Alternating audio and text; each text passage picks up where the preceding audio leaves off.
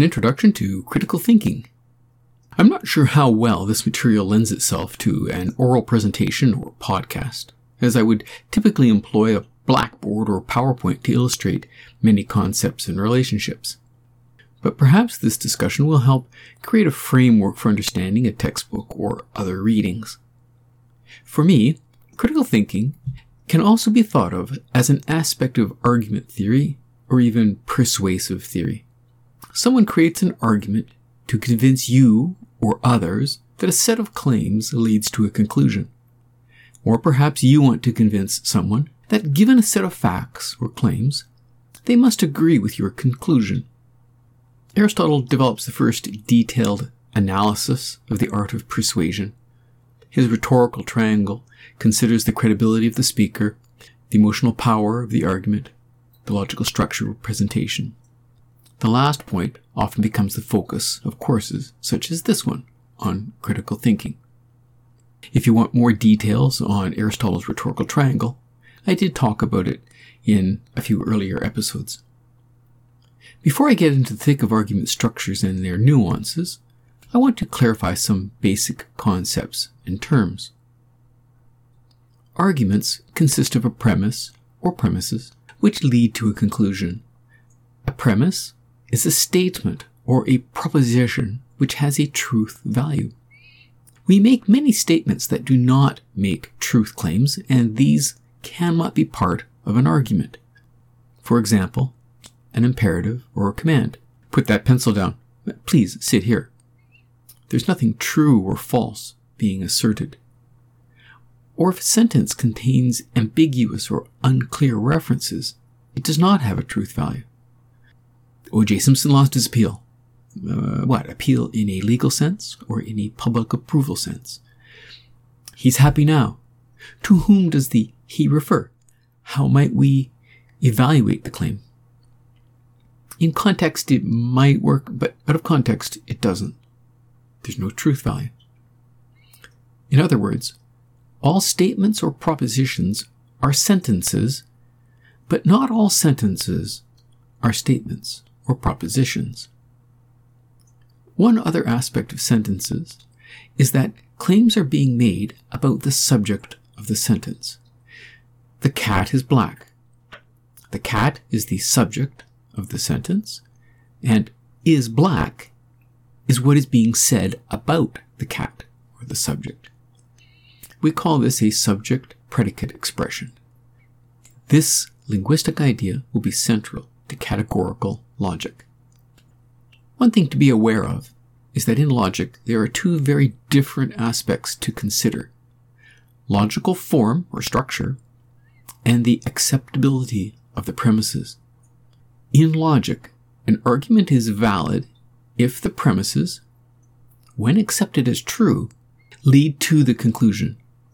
Or I might say it like this: if it is impossible that the premises are true and the conclusion false, then the form is valid.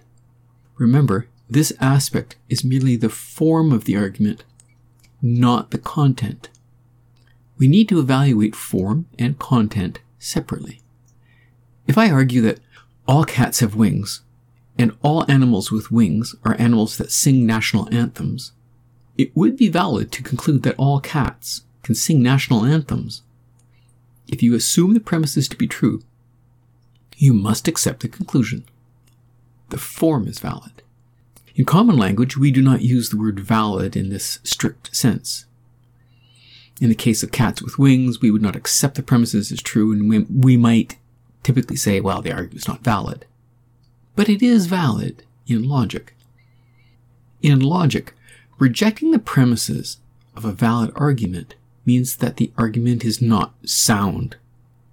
So, carefully consider the differences between valid arguments and sound arguments. The next stage in argument structure looks at how subjects and predicates combine logically. It also looks at the logical inferences that we can make from simple statements. Consider categorical logic. We can talk about all members of a category, or at least one member of a category. We can also make a positive claim or a negative claim.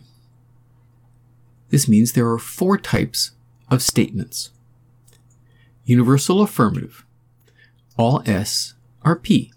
All members of the S category are members of the P category. All cats are feline. All horses are equine. All horses are quadrupedal. Something like that. There's universal negative. No S are P. No members of the S category are members of the P category. No cats have wings equals no cats are animals that have wings. Or no cats are winged animals. Then we have particular affirmative. Some S are P. Now note, be sure to treat some as at least one. Some S are P equals at least one S is a member of the P category. If I said, in that basket, some apples are rotting, it means there is at least one bad apple in the basket. There might be more, but do not assume that many are bad. All you can infer is that at least one apple is bad. Fourth, the particular negative. Some S are not P. There is at least one S that is not a member of the P category. Some pears are not ripe. That means there is at least one pear that is not ripe. There may be many, but you can only infer that at least one pear is not ripe.